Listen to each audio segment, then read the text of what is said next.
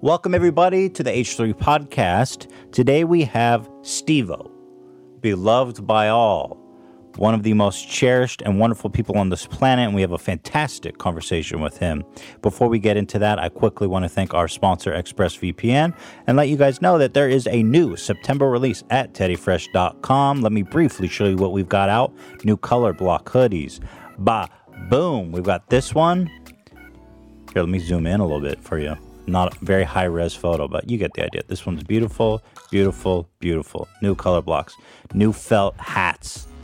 I love this hat. I lost mine. I need Hila to bring me new ones. But, man, it's such a nice hat. New Hila Klein original. Her marker drawing. This is what I'm wearing now. It's awesome. Shorts. Grandpa jacket. This is everyone's favorite piece. My grandpa died, and all he left me was this jacket. Passed away and left me all this jacket. Excuse me. Anyway, really nice jacket. God bless. And then we've got some striped shirts and all kinds of colors. This is my brainchild, of course, which is a skeleton burning violently and then the lyrics to Friends on the bottom. So no one told you life was going to be this way. I mean, come on. Who wouldn't want that? That's my favorite piece. I mean, I made it, so maybe a little bit of a bias. Teddy Fresh crayon shirts, puffy paint, yada, yada, yada. Just head on over to teddyfresh.com, peep out the new collection, and hopefully pick something up if you like it, all right? With that being said, let's jump right in to Steve-O. Today, your host, the Fresh Prince of Dead Air, brings you one of our maybe most cherished guests of all time, Steve-O, a man who needs no introduction at all, is with us here via the power of Zoom. And I do want to tell you, Steve-O, before we get into any conversation at all, Ian, can you please pull up Steve-O's WikiFeet page? So it's customary here on the H2 podcast to rate our guests' WikiFeet. Are you aware of WikiFeet? Oh, wow, dude. I've heard about this. It's like a foot fetish thing, huh? Yeah, and actually, I have to give it up to you, my dude. You have a pretty solid rating. Nice. A 4.53, so that's definitely something to be proud of there. It's crazy because on my podcast, which is, of course, called Wild Ride with Steve-O, I'm always barefoot, and I always get fucking comments about, dude, wash your feet. Your fucking feet are disgusting.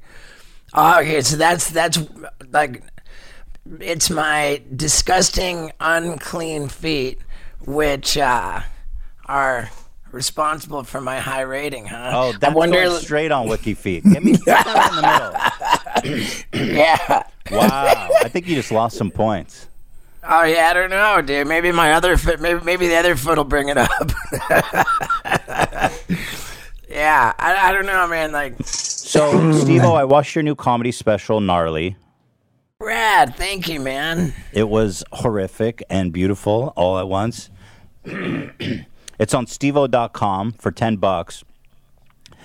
Apparently, no streaming service would pick it up because it was just so obscene. Is that right? Basically, yeah. It has got a lot of dicks. Well, it has just my dick. It's got a lot of my dick. It's got a lot of heavy drugs, a lot of criminal activity, grievous bodily harm. I really get fucked up. So between those things, it was tough to get it anywhere. And then, frankly, with the platforms that, I think could have put it out, like Netflix, probably HBO and Showtime. I think that would be about it. And their position, I think, was that viewing Steve-O as a crossover stand-up comedian, not a pure lifelong stand-up comedian, that I'm not prestigious enough to give a stand-up comedy special to. And that absolutely drove me nuts, man. That drove me nuts because what I did with it, like, I don't think it's ever been done before to have fully multimedia stand-up comedy with because most comedians, I think their stories that they're telling aren't true to begin with, and in my case, not only are they true, but I've got the footage to like really illustrate the stories. And fuck, man, I just thought that between having the multimedia component and bringing the whole cast of Jackass together to do such awesome shit for it, that it was a no-brainer, a slam dunk. And like you said, I couldn't fucking sell it, man. So was there anybody? Was anyone interested in? They're like, okay, we can do this, but you have to remove all the dicks and the gore and all this shit, or was it all? Just passed? I never would have edited anything out, but it didn't come to that. Yeah, it didn't come to that, and I mean, honestly, I felt like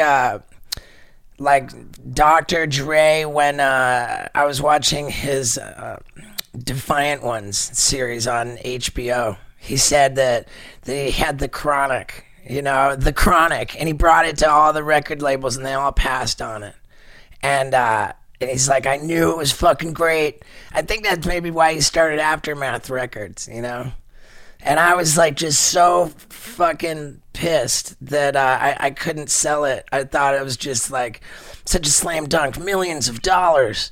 And I ended up putting it out on my own website, which in hindsight might have been fucking awesome too. It might have been completely rad because, and I'll tell you the business of it, I spent just to shoot the fucking thing like $250,000 easy. Just the night in the theater, I forget what was it, 120, 170 or something, but I shot so many different things like to build into it, like that opening sequence, which I'm so stoked that when I was with you, we recorded the podcast last time, I told you, I was like, man, they're going to duct tape me to a side of a truck and I'm going to drive to Vegas, and we ended up doing it in Denver. So the opening sequence, you see me riding duct tape to the side of this truck all the way to Denver. And that plus all the other, special scenes we shot for it, it was a fucking $250,000 by the time I filmed it. Easy. I figured it would have cost more than that. Yeah. Yeah. Right. Oh, and well, then getting it out on my website took it like over $300,000. Oh, wow. Yeah, because there was a lot in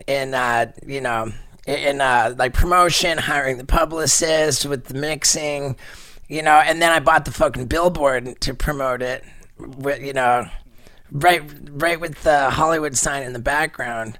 And then I fucking hired two cranes. I had a fucking construction team with 2 cranes and got me all up on the fucking billboard. So yeah, it was a lot, but thankfully I made my money back. Yeah, and some. Good. Like, thank God. like I checked it last night, and with having spent $300,000, like I've brought in $523,000 so there you far. Go. So so I'm in the profit zone.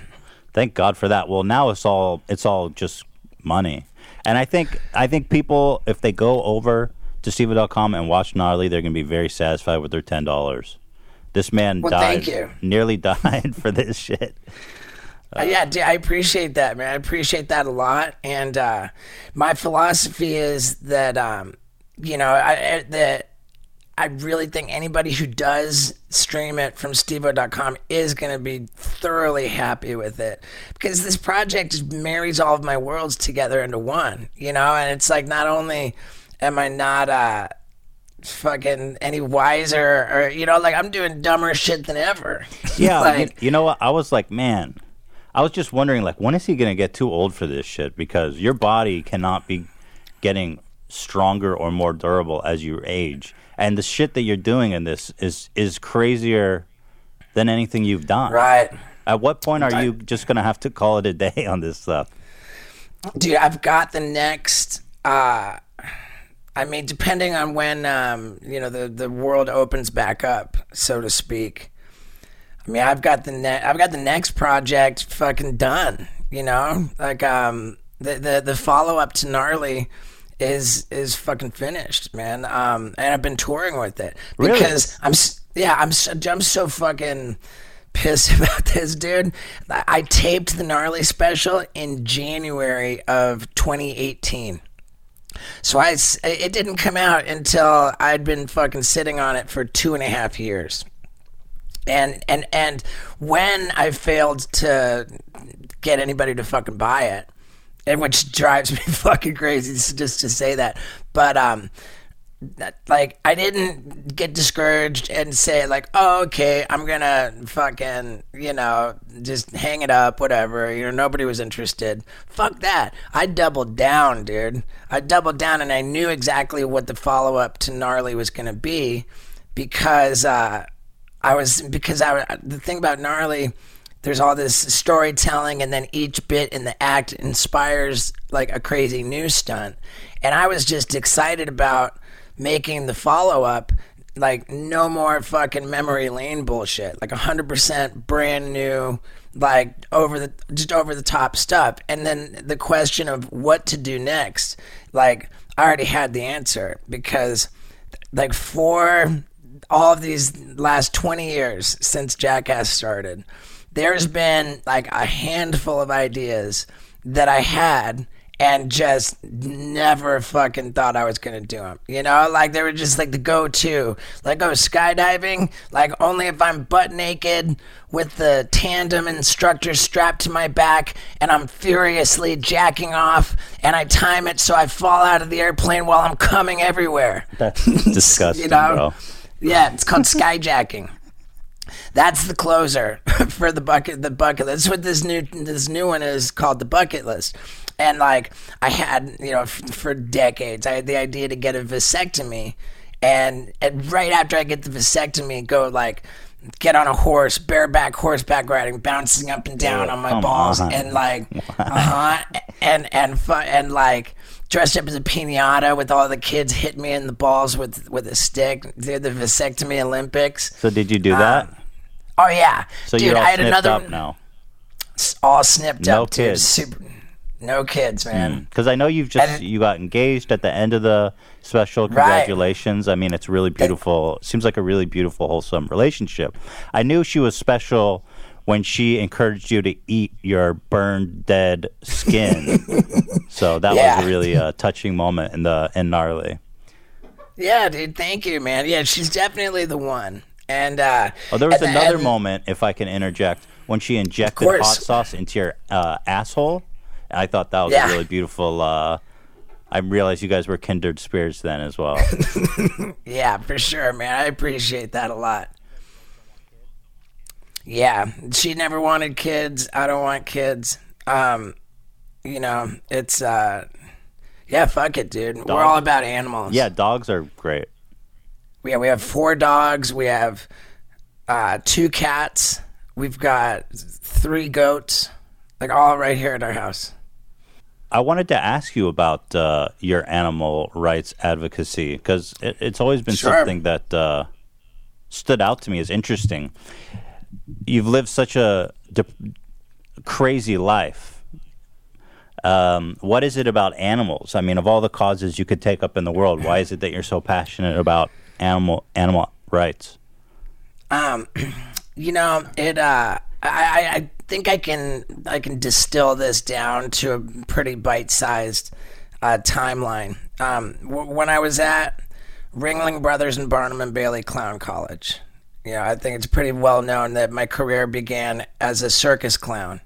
And when I was in clown college, the public relations department for the Ringling Brothers and Barnum and Bailey Circus paid us a visit, and they said, some of you are going to be working for the greatest show on earth, the Ringling Brothers Barnum and Bailey Circus, and what that's going to entail is arriving in the city like a week in advance of the circus to do interviews, to promote, and when you're doing these interviews, some people are going to ask you about animal abuse, like with the elephants, all the tigers, everything in the circus. And if and when you get asked about animal abuse, you shut the fuck up. You have no opinion. You're a fucking clown. You fall down. You don't say anything. Like that's how I remember them kind of coming at us. And I thought, well, shit, the way that they're approaching this with us seems like it's really fucking shady, So if I could point to a moment where animal abuse and animal rights like first occurred to me Because I never even thought of it before that. And I thought, man, maybe the circus is fucked up. Then I went on to work in the circus. And not the Ringling Circus, but I worked in another circus that had 3 elephants and a tiger. And dude, the fucking circus owners were more terrified of their own elephants than anybody in the audience. The tiger went from its whole life from one box to another box, back and forth. And both boxes were like the fucking length of the tiger's body. I was kind of fucking upset about it, you know, like the elephants and I was like, fuck this. Then, you know, my last day working in the circus was my first day filming Jackass. It was just that, like, I washed off my clown makeup.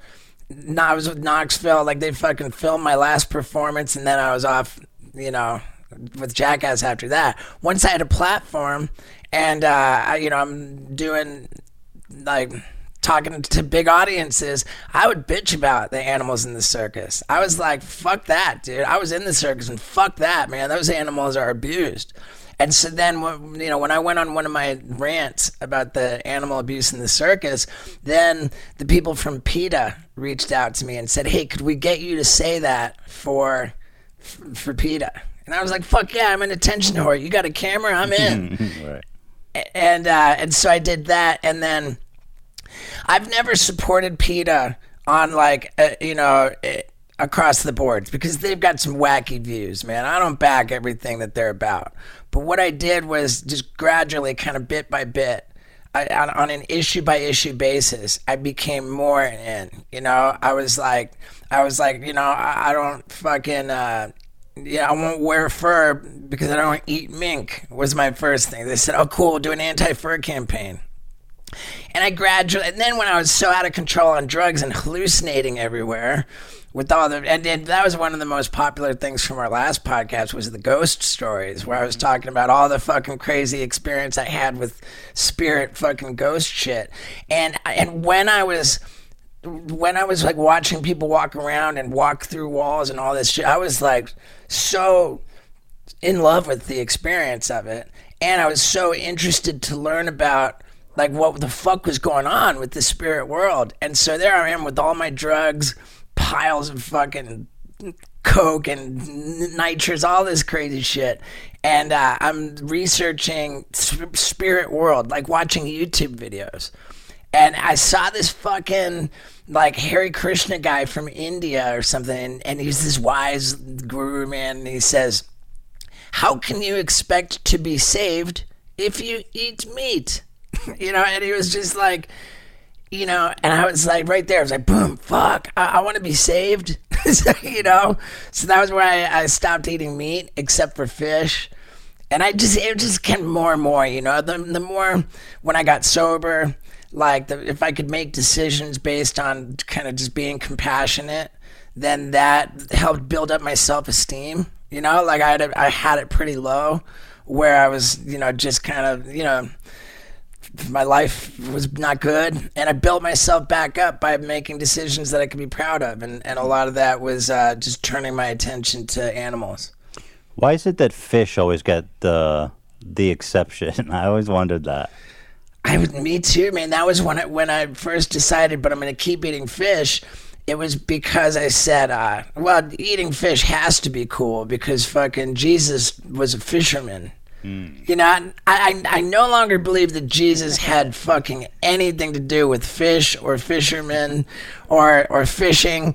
But I got to say that I went back to eating fish. I was vegan for, I was vegan for years.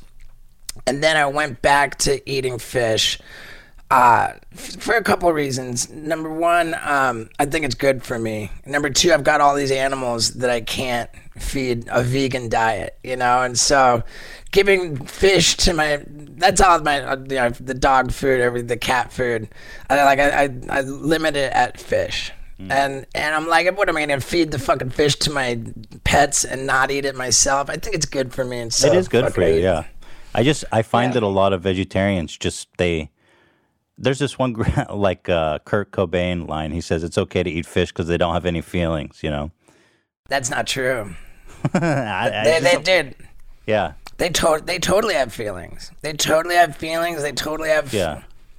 They have families. They have fucking like, emotions. I believe all that. But what helps me a little bit is that the most horrifying of all is factory farming. Right.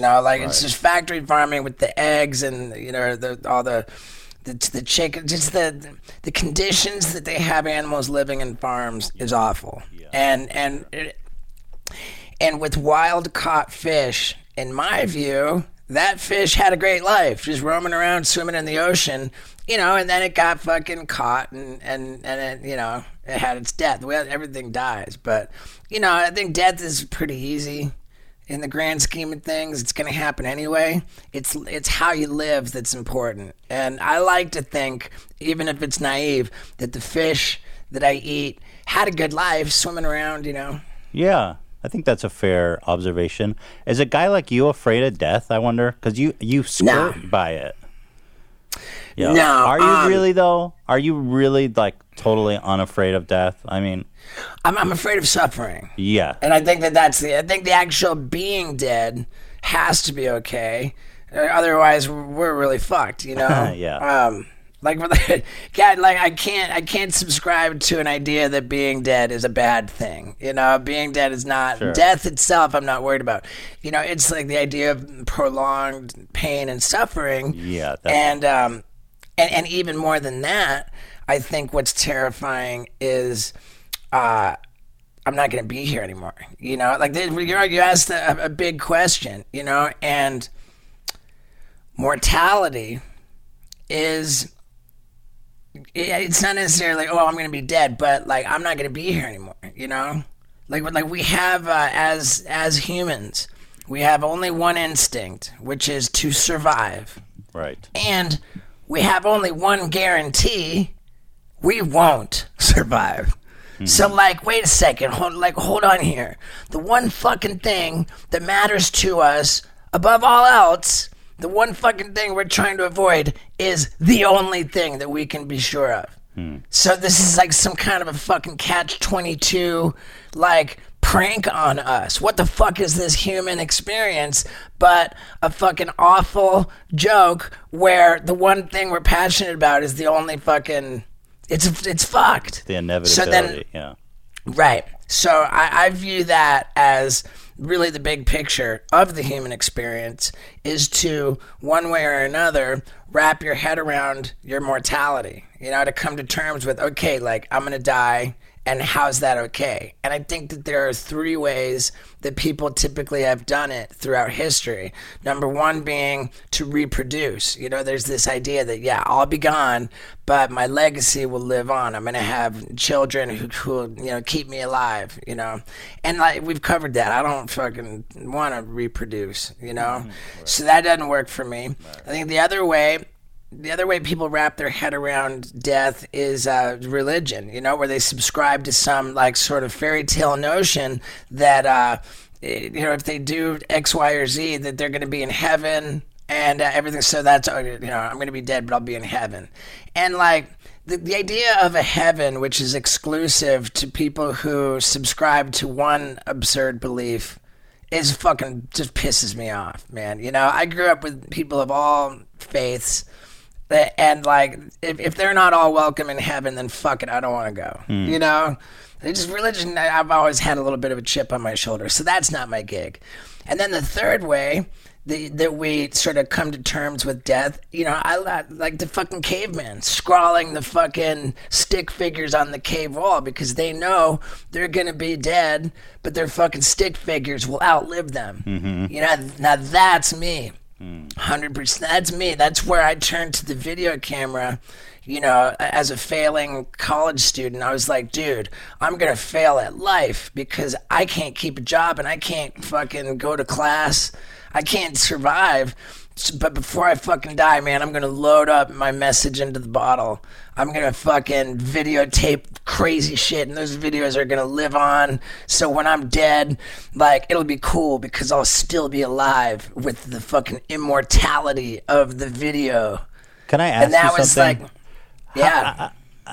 This is kind of like a broad question, but you ever think about how you ended up the way you are? You know what I mean? Oh, I know exactly. At a young age, you were like already living way too fast and too hard, you know, with the clown college and the drug use, and just like you just said yourself, you didn't plan, I don't think, to live very long. I didn't expect to see the age of 30. I never, you know, and from when I was 8, I don't think I had the idea I was gonna be dead young. So, did you have like childhood trauma?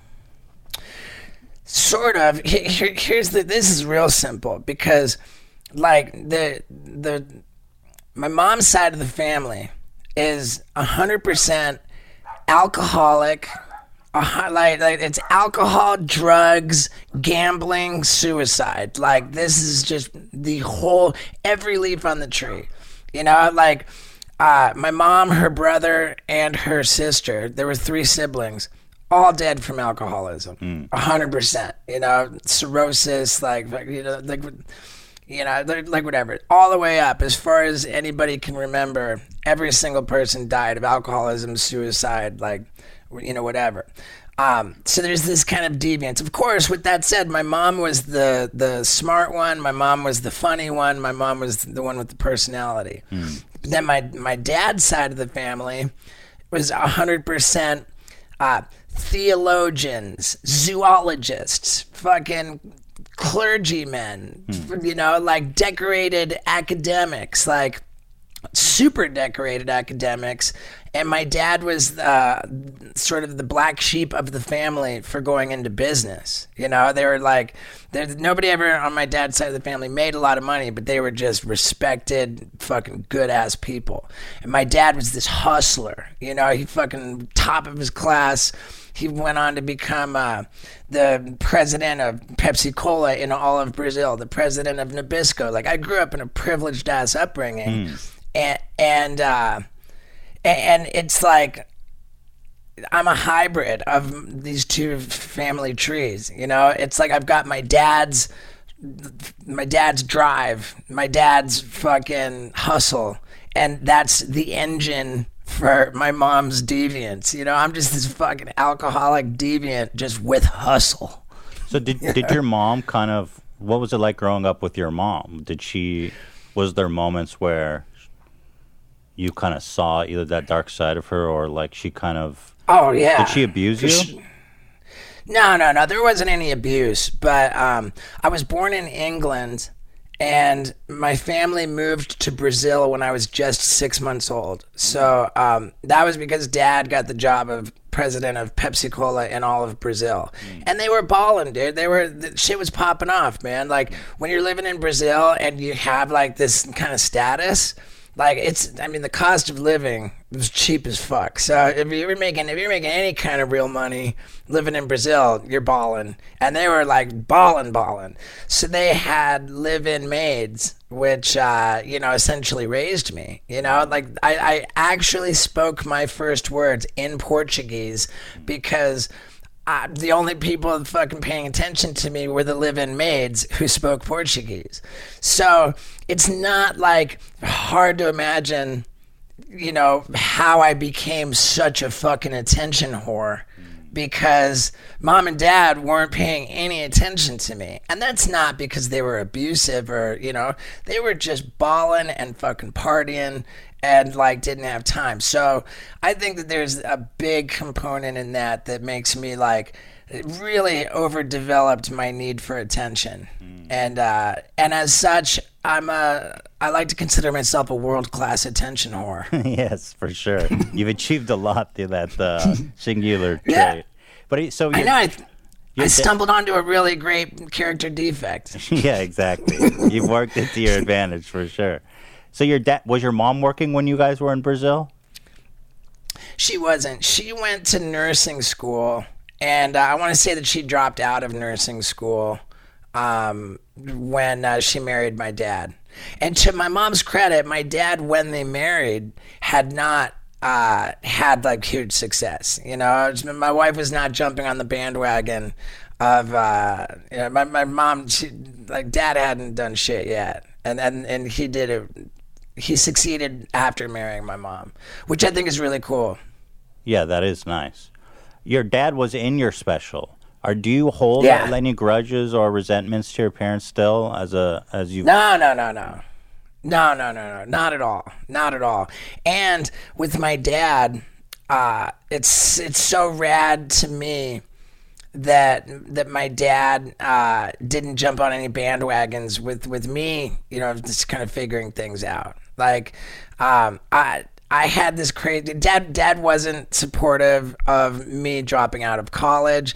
He was not fucking feeling clown college. He fucking hated every word I had to say about I'm going to become a crazy famous stuntman. He fucking hated all of it. And to his credit, it was before I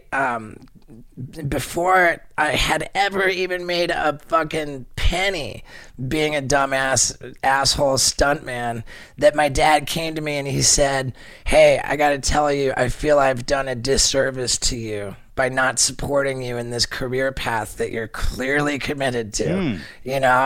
And he said, "I feel like I've done a disservice, and I want you to know that sure, you didn't choose what I would have wanted you to do, but I see that you're committed. I just want you to be the best, and I've got your back." And I think a lot of fathers have had that talk with their kids.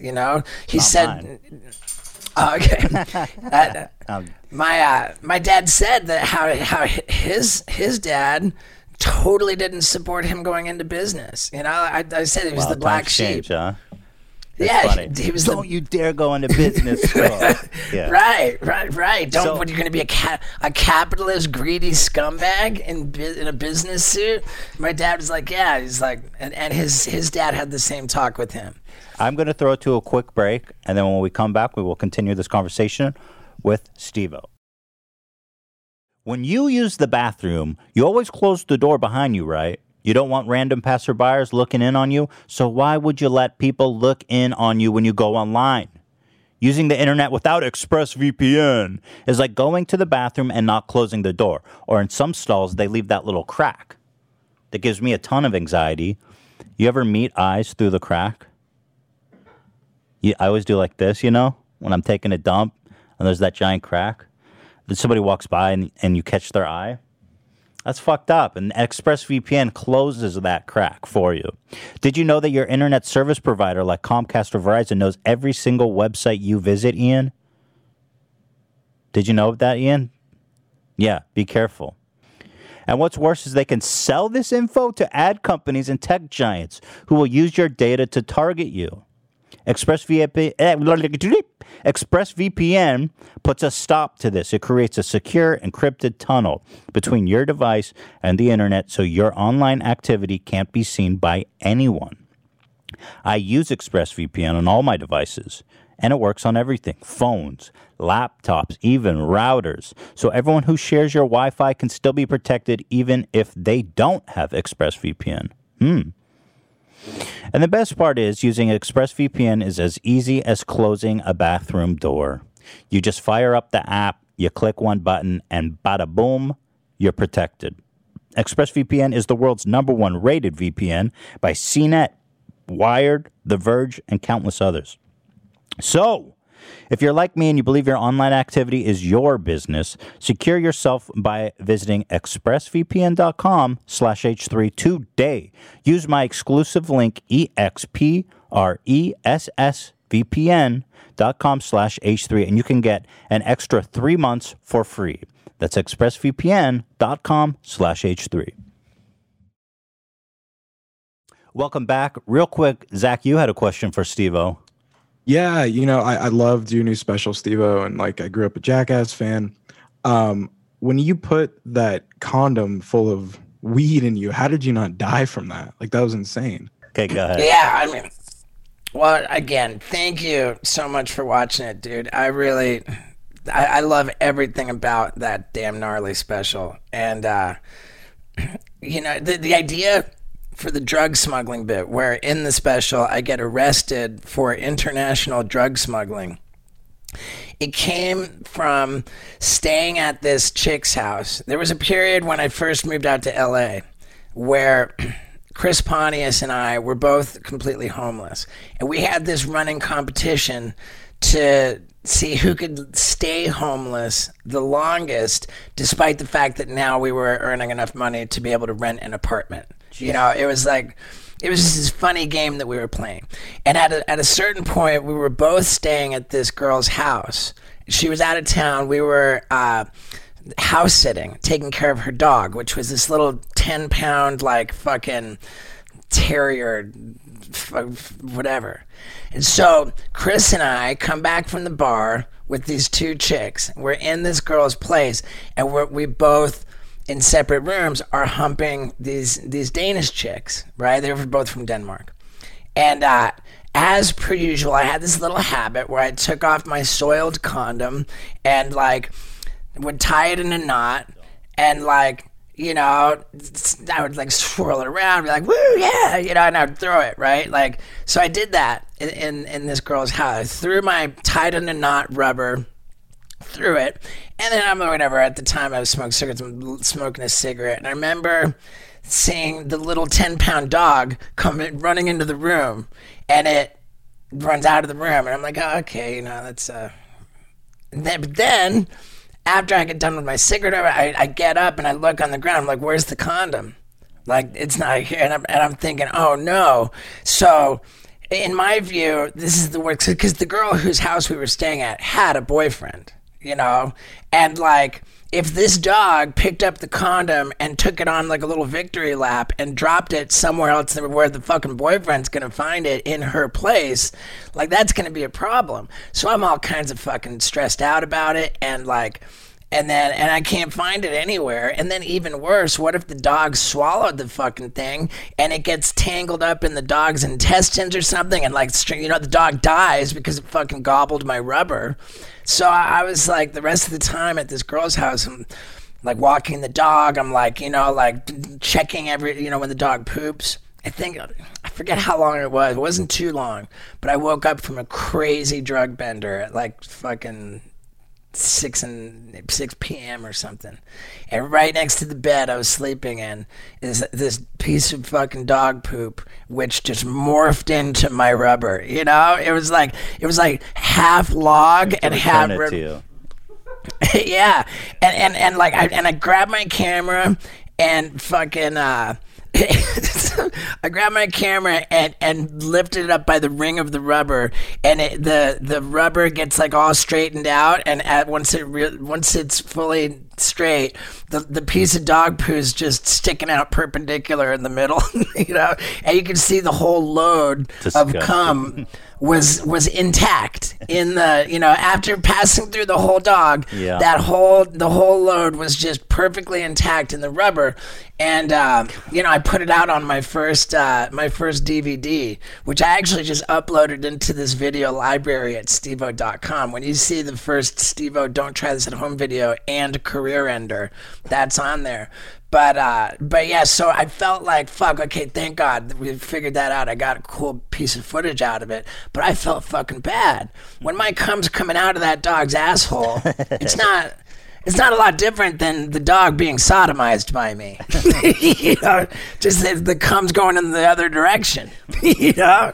And I felt that I owed it to that dog somehow. And so I was like, okay, you know, if the dog can swallow a condom and have it come out all intact, then I should be able to as well. So that was the birth of the idea. What am I gonna do swallowing a condom? And then when I went on the Europe tour, I said, dude, I'm gonna load up a condom with fucking weed in one country and then fly to the next country and shit it out and smoke it.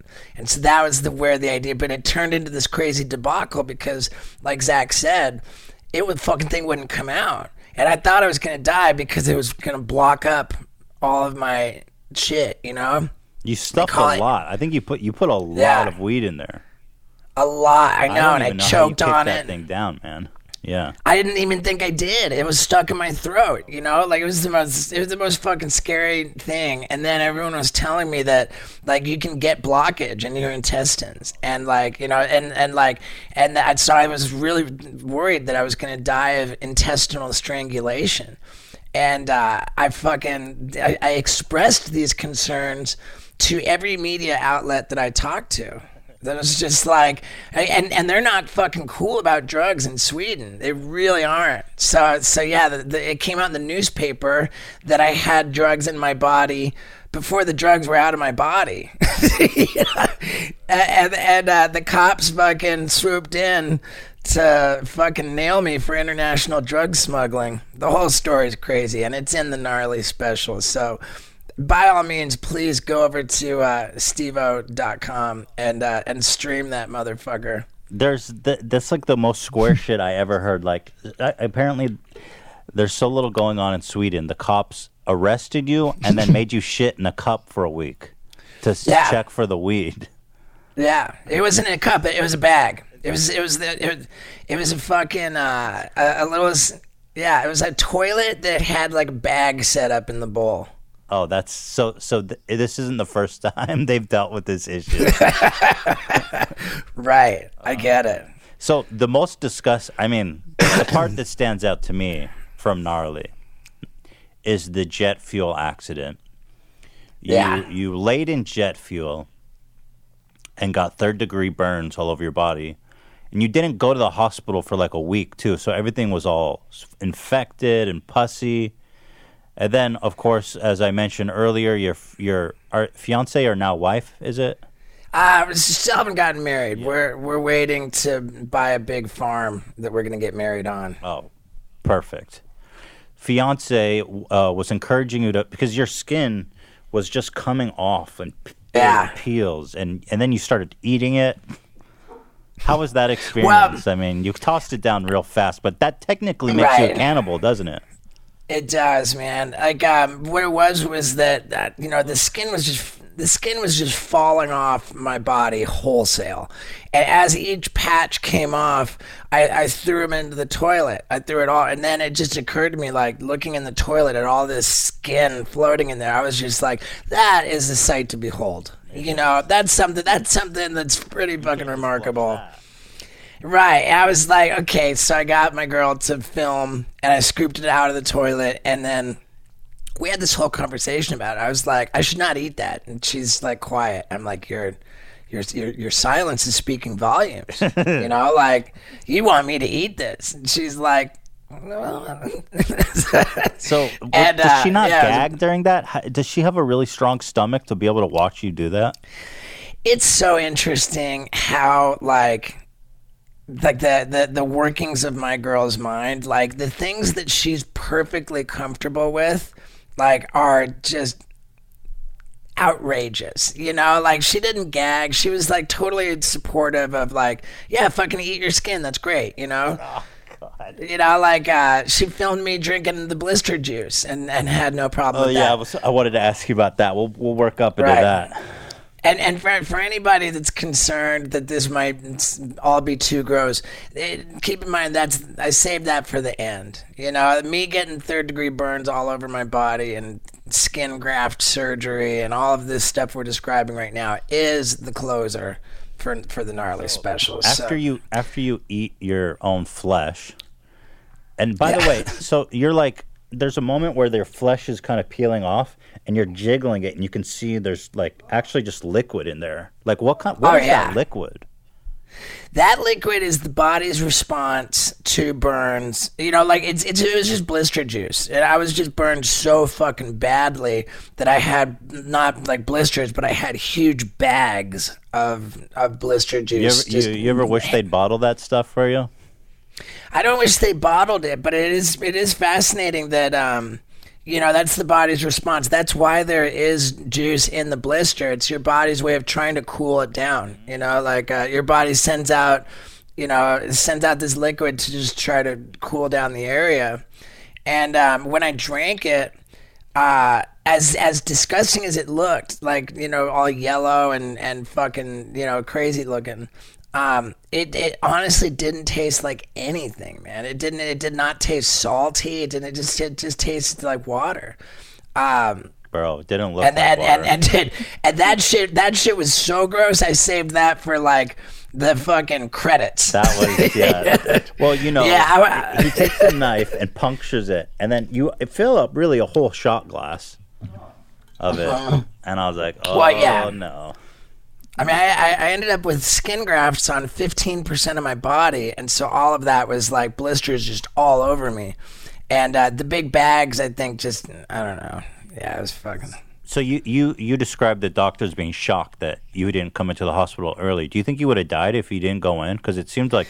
I don't know. I don't know that I would have died, but God, that was the worst fucking pain I've ever experienced. And the saving grace of that is that by far the question I've been asked the most over the years is, what was the most painful stunt? You know, like what hurt the most? And the question, like, up until that point, that question was just like frustrating to me because there was no good answer. I would be like, first, like, frustrated that I got asked the question again, and then I would say, well, there are different criteria for pain. You know, there's the acuteness of the pain. Like, say for example, if you get tased, you know, like electricity, very acute, but it's quick. You know, the most important criteria to me is the duration of the pain.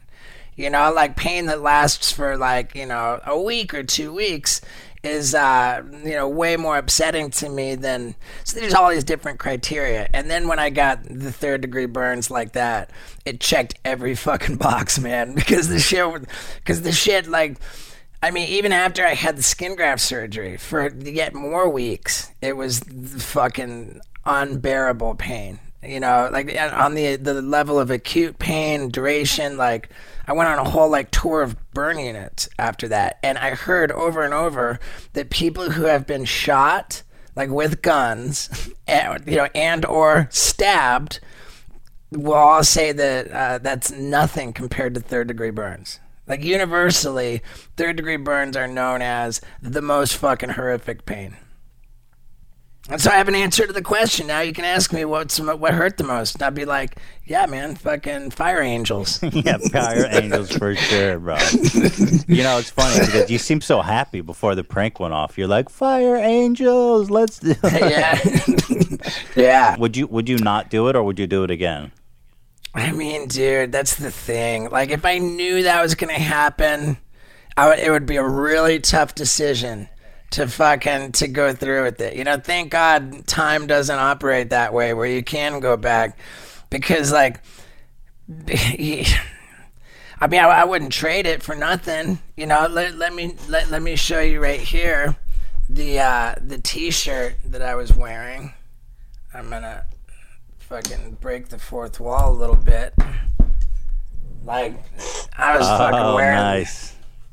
Yeah, dude. I mean, that's a prized possession right there. Yeah, I remember when you stood up, the whole back of your ass was burned off like a comic book or some shit. Yeah. Another anecdote from Gnarly is that when you were protesting SeaWorld, you climbed up on this crane and were shooting off fireworks, and the city, the response was so insane. They sent like SWAT teams and like 20 officers and fire department and 80, helicopters. Yeah. 80 firefighters. Why? I mean, what? And then a SWAT. Why would they send a SWAT team? It's a really good question, man. Like that doesn't even make any sense. Well, it doesn't make any sense, but I mean, I think that the explanation is that because the crane was 150 feet up in the air, that it was impossible to tell who it was climbing up on that crane or why they were climbing up on that crane. And the backpack that I was wearing, you know, which had my inflatable killer whale and, you know, other, you know, my fireworks and stuff. Maybe I was some kind of a terrorist. I don't know. Yeah, maybe. I guess the times were a little wild. Yeah, it follows that it would have made some sense to do a little bit of investigation before deploying so many first responders. But, you know, what can I do? I can't second guess it. And I deserved all the trouble I got in for that. I legitimately felt fucking awful. Well, my question is, I know they sent you a bill, so I was just wondering how much was the bill? I approached it as my investment was in the attorney. You know, I think I I got like the most impressive attorney that I could get in that situation, and the attorney ended up costing more than the bill for the restitution. Right. Because I think that had it gone in front of like a trial jury, you know, and the obvious question that would, you know, require an answer is the very question that you just asked. Why the fuck did they need a SWAT team? What was the purpose in 80 firefighters? Like why the helicopter? Why all this? Like, you know, that was such an overblown, overkill response. And I think that when it came down to, you know, what's called arbitration, where they actually figure out like what should this asshole have to pay, I think that the overblown response would really be under the microscope. And so I'll go ahead and tell you, dude, I spent $20,000 on the lawyer, and he got the restitution at $14,000. Damn, that's not bad. It's not bad. Yeah, like you could argue, I gotta say, you could really argue that was fucking totally worth it, man. You know, that's amazing. That's amazing work for $20,000 from that attorney too. Yeah, and given how much fucking press there was, you know, like, you know, it's not press that looking back on it I'm particularly proud of. You know, it was fucking idiotic, even though. When and it was like there were rounds of press. There was when it happened, press all over the world. Then they fucking sentenced me to 30 days in jail, and that was headline city. The fact, like, Steve-O sentenced to 30 days in jail for fucking Shamu, you know, fucking protesting SeaWorld. It was a little bit of a fucking total score, but to anybody who really looked at what it was just so dumb. Doing it where I did it. It had nothing to do with SeaWorld, you know, like it was nowhere near SeaWorld. It was all the first responders. I was blowing up fireworks in Hollywood, like during a drought, like, you know, with the hell, it was an asshole move. And I was on probation for 3 years. I was on probation. And I had to do all kinds of community service. They let me do community service at animal shelters and for this Humane Society program where I went around underserved neighborhoods signing people up for free spay and neuter for their pets. So I was in fucking heaven with my community service. That's great. Yeah, it was killer.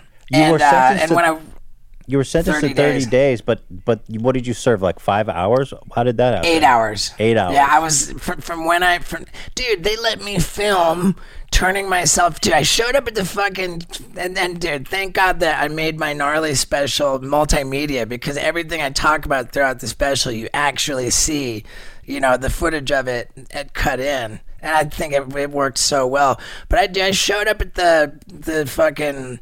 What do you call it? The correctional facility, the Twin Towers jail, to turn myself in for my 30-day sentence. I climb up on the fucking correctional facility fucking sign and do a backflip off of it. Like, just like, yeah, here I am. I go in there and I'm like, here I am. I turn myself in. They let us film the whole fucking thing. Like how we went, how they weird. Like they let us film them handcuffing me and leading me into the fucking jail, which I cannot fucking believe. And then they basically took my picture and let me go. I mean, it was 8 hours from when I showed up at the jail to when I walked out of the jail.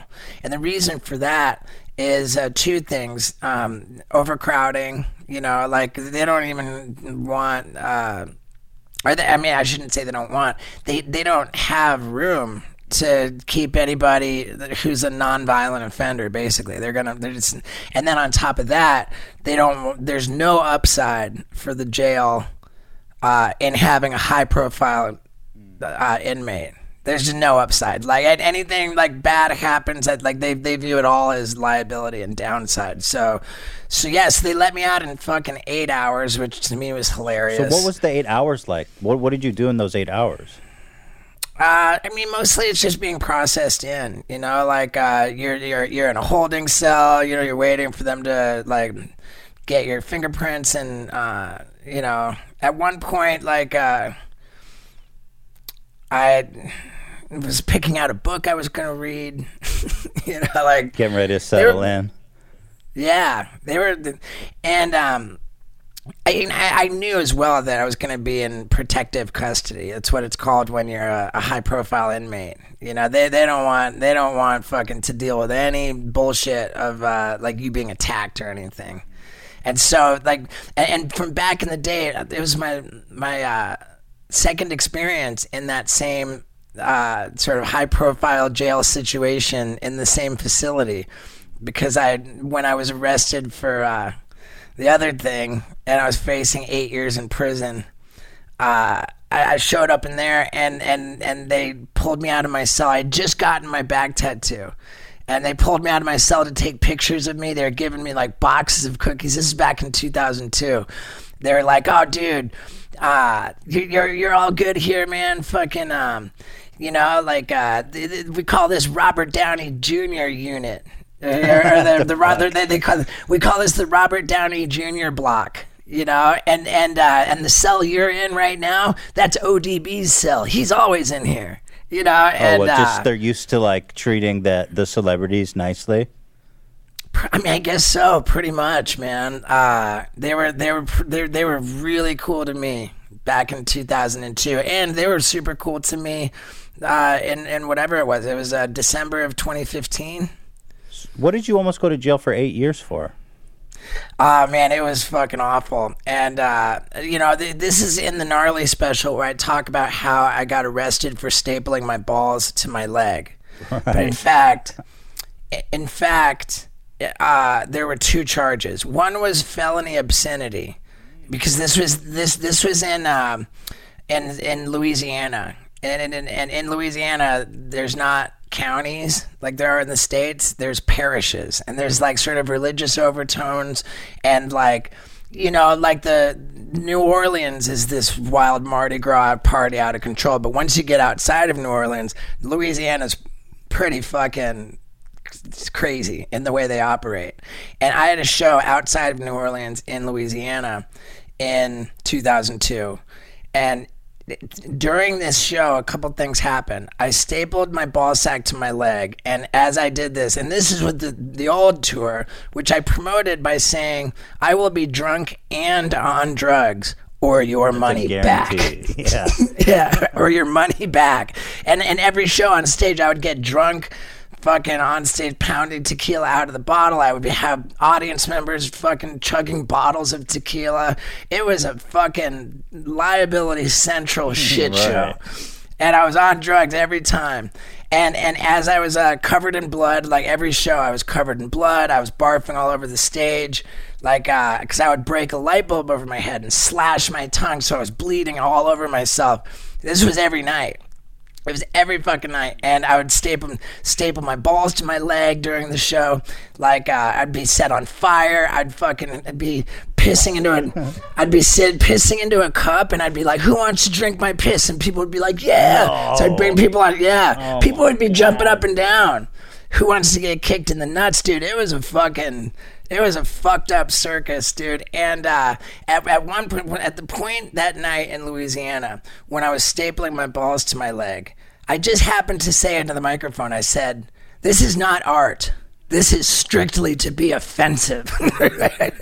I don't even know why I said that, because it's totally art, you know? And somebody in the crowd was videotaping, right?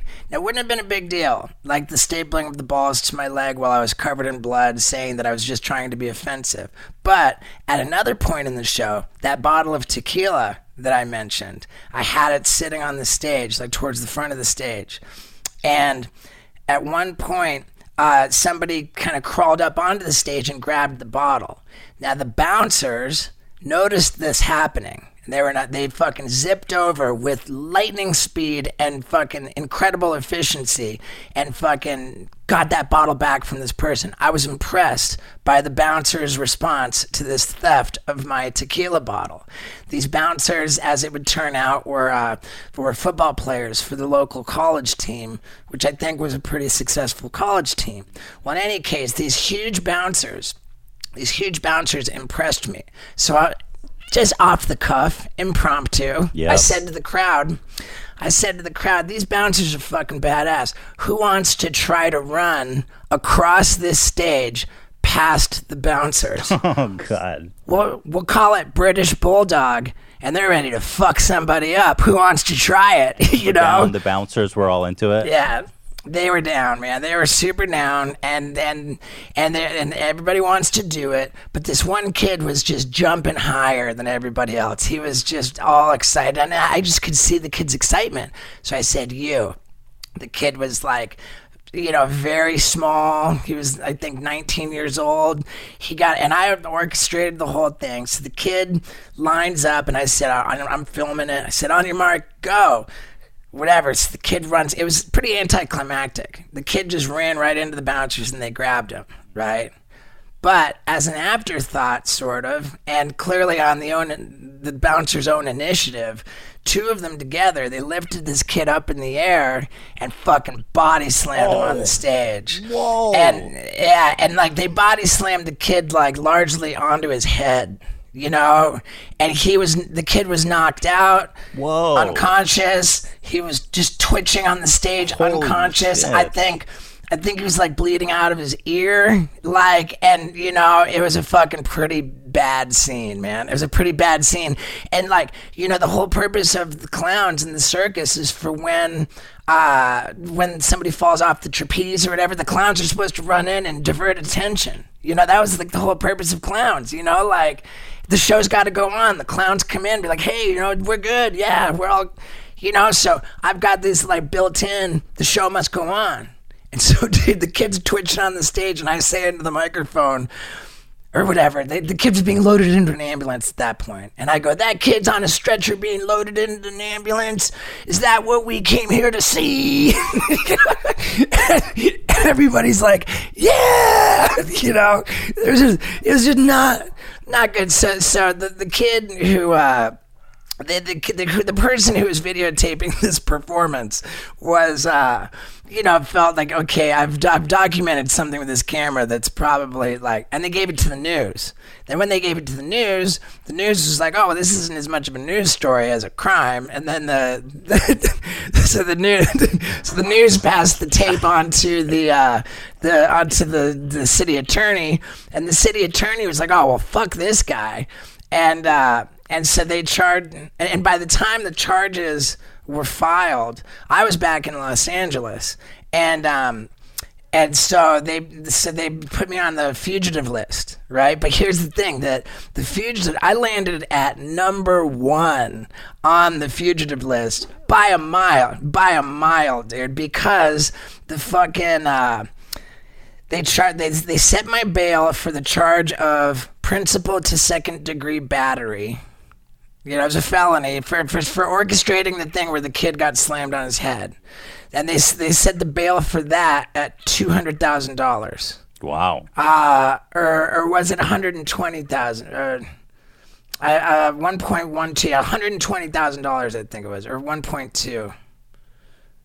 Yeah, I don't know, something like that. But they also charged me with felony obscenity for stapling my balls to my legs. It's the parish, and they're like, How this is that obscene. A felony? A felony obscenity? I've never heard of such a charge.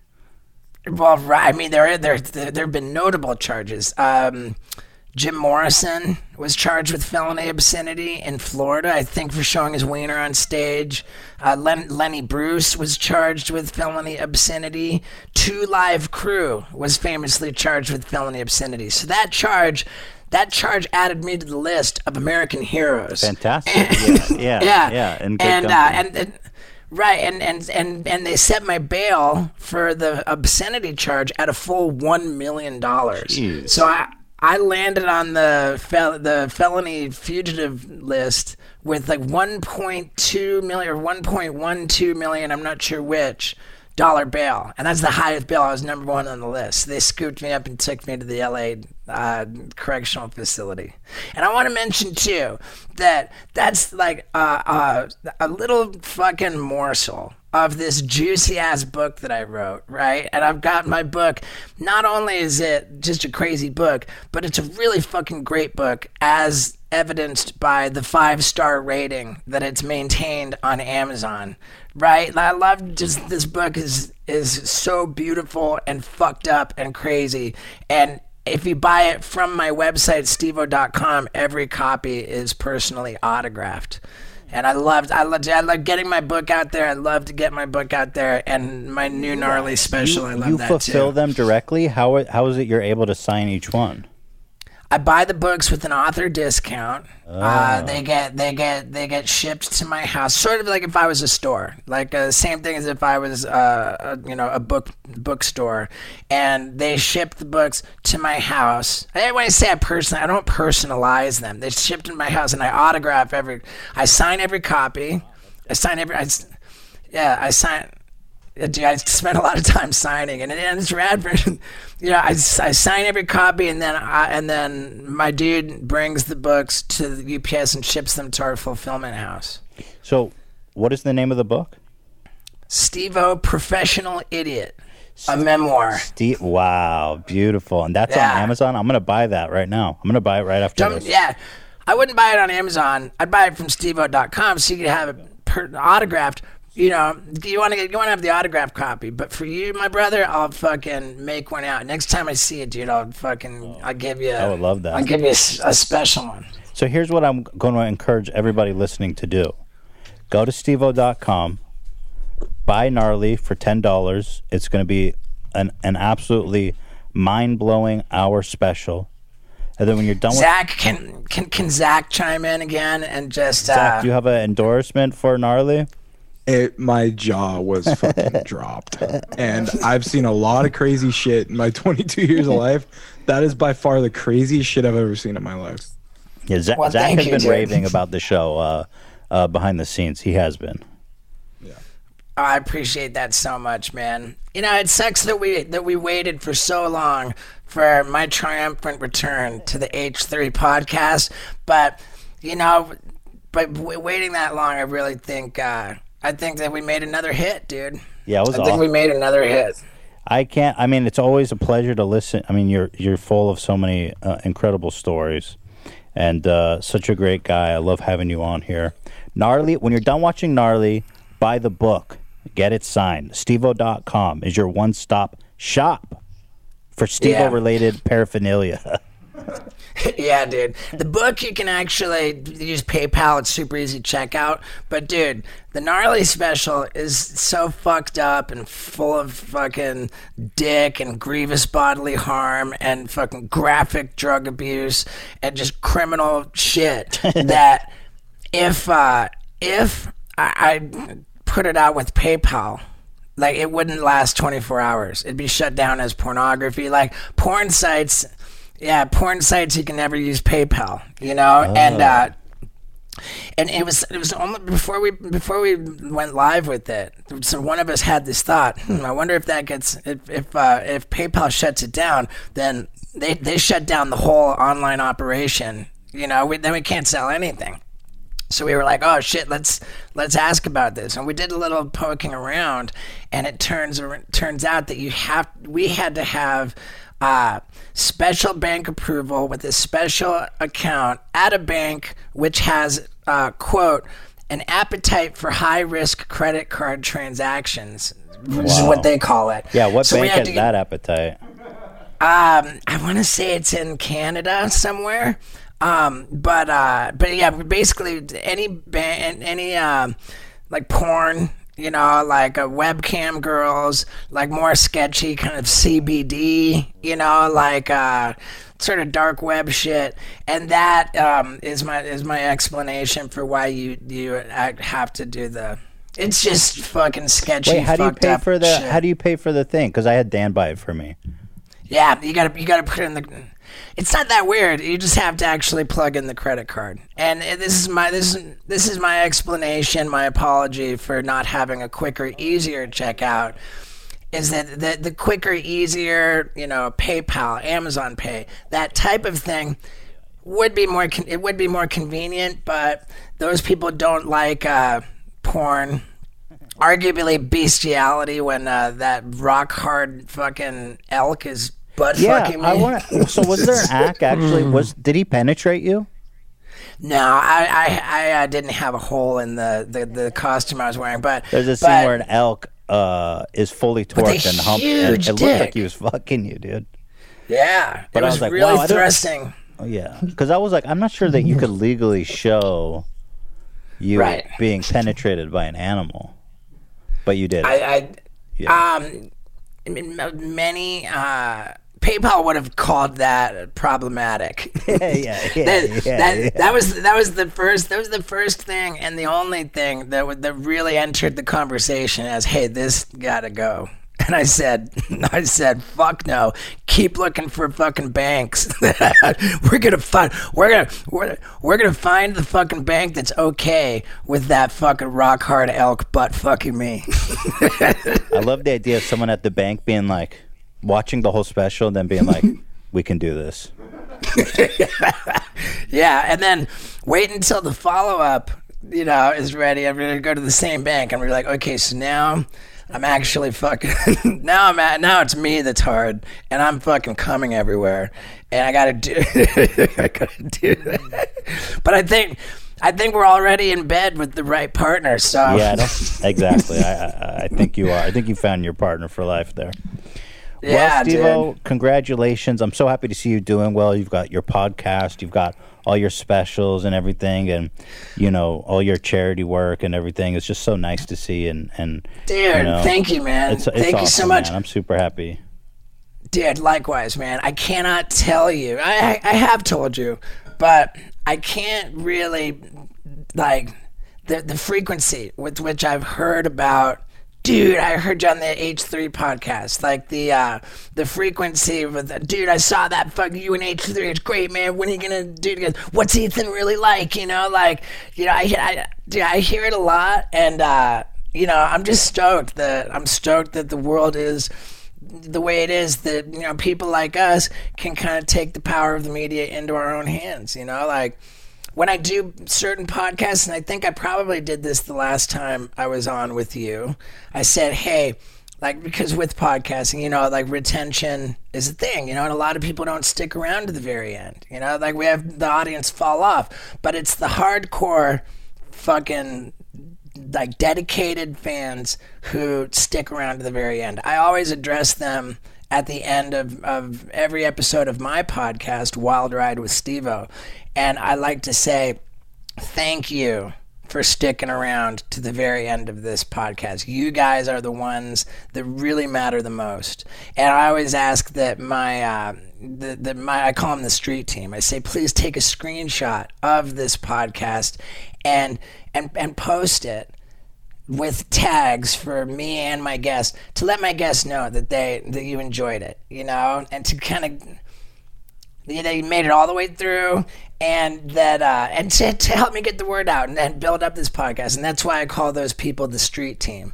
And so for the H3 street team, I want to ask you guys who made it all the way through to shoot me a tweet. Let me know that you made it all the way through. Let's do something they can send, which is like a secret. Do like yeah.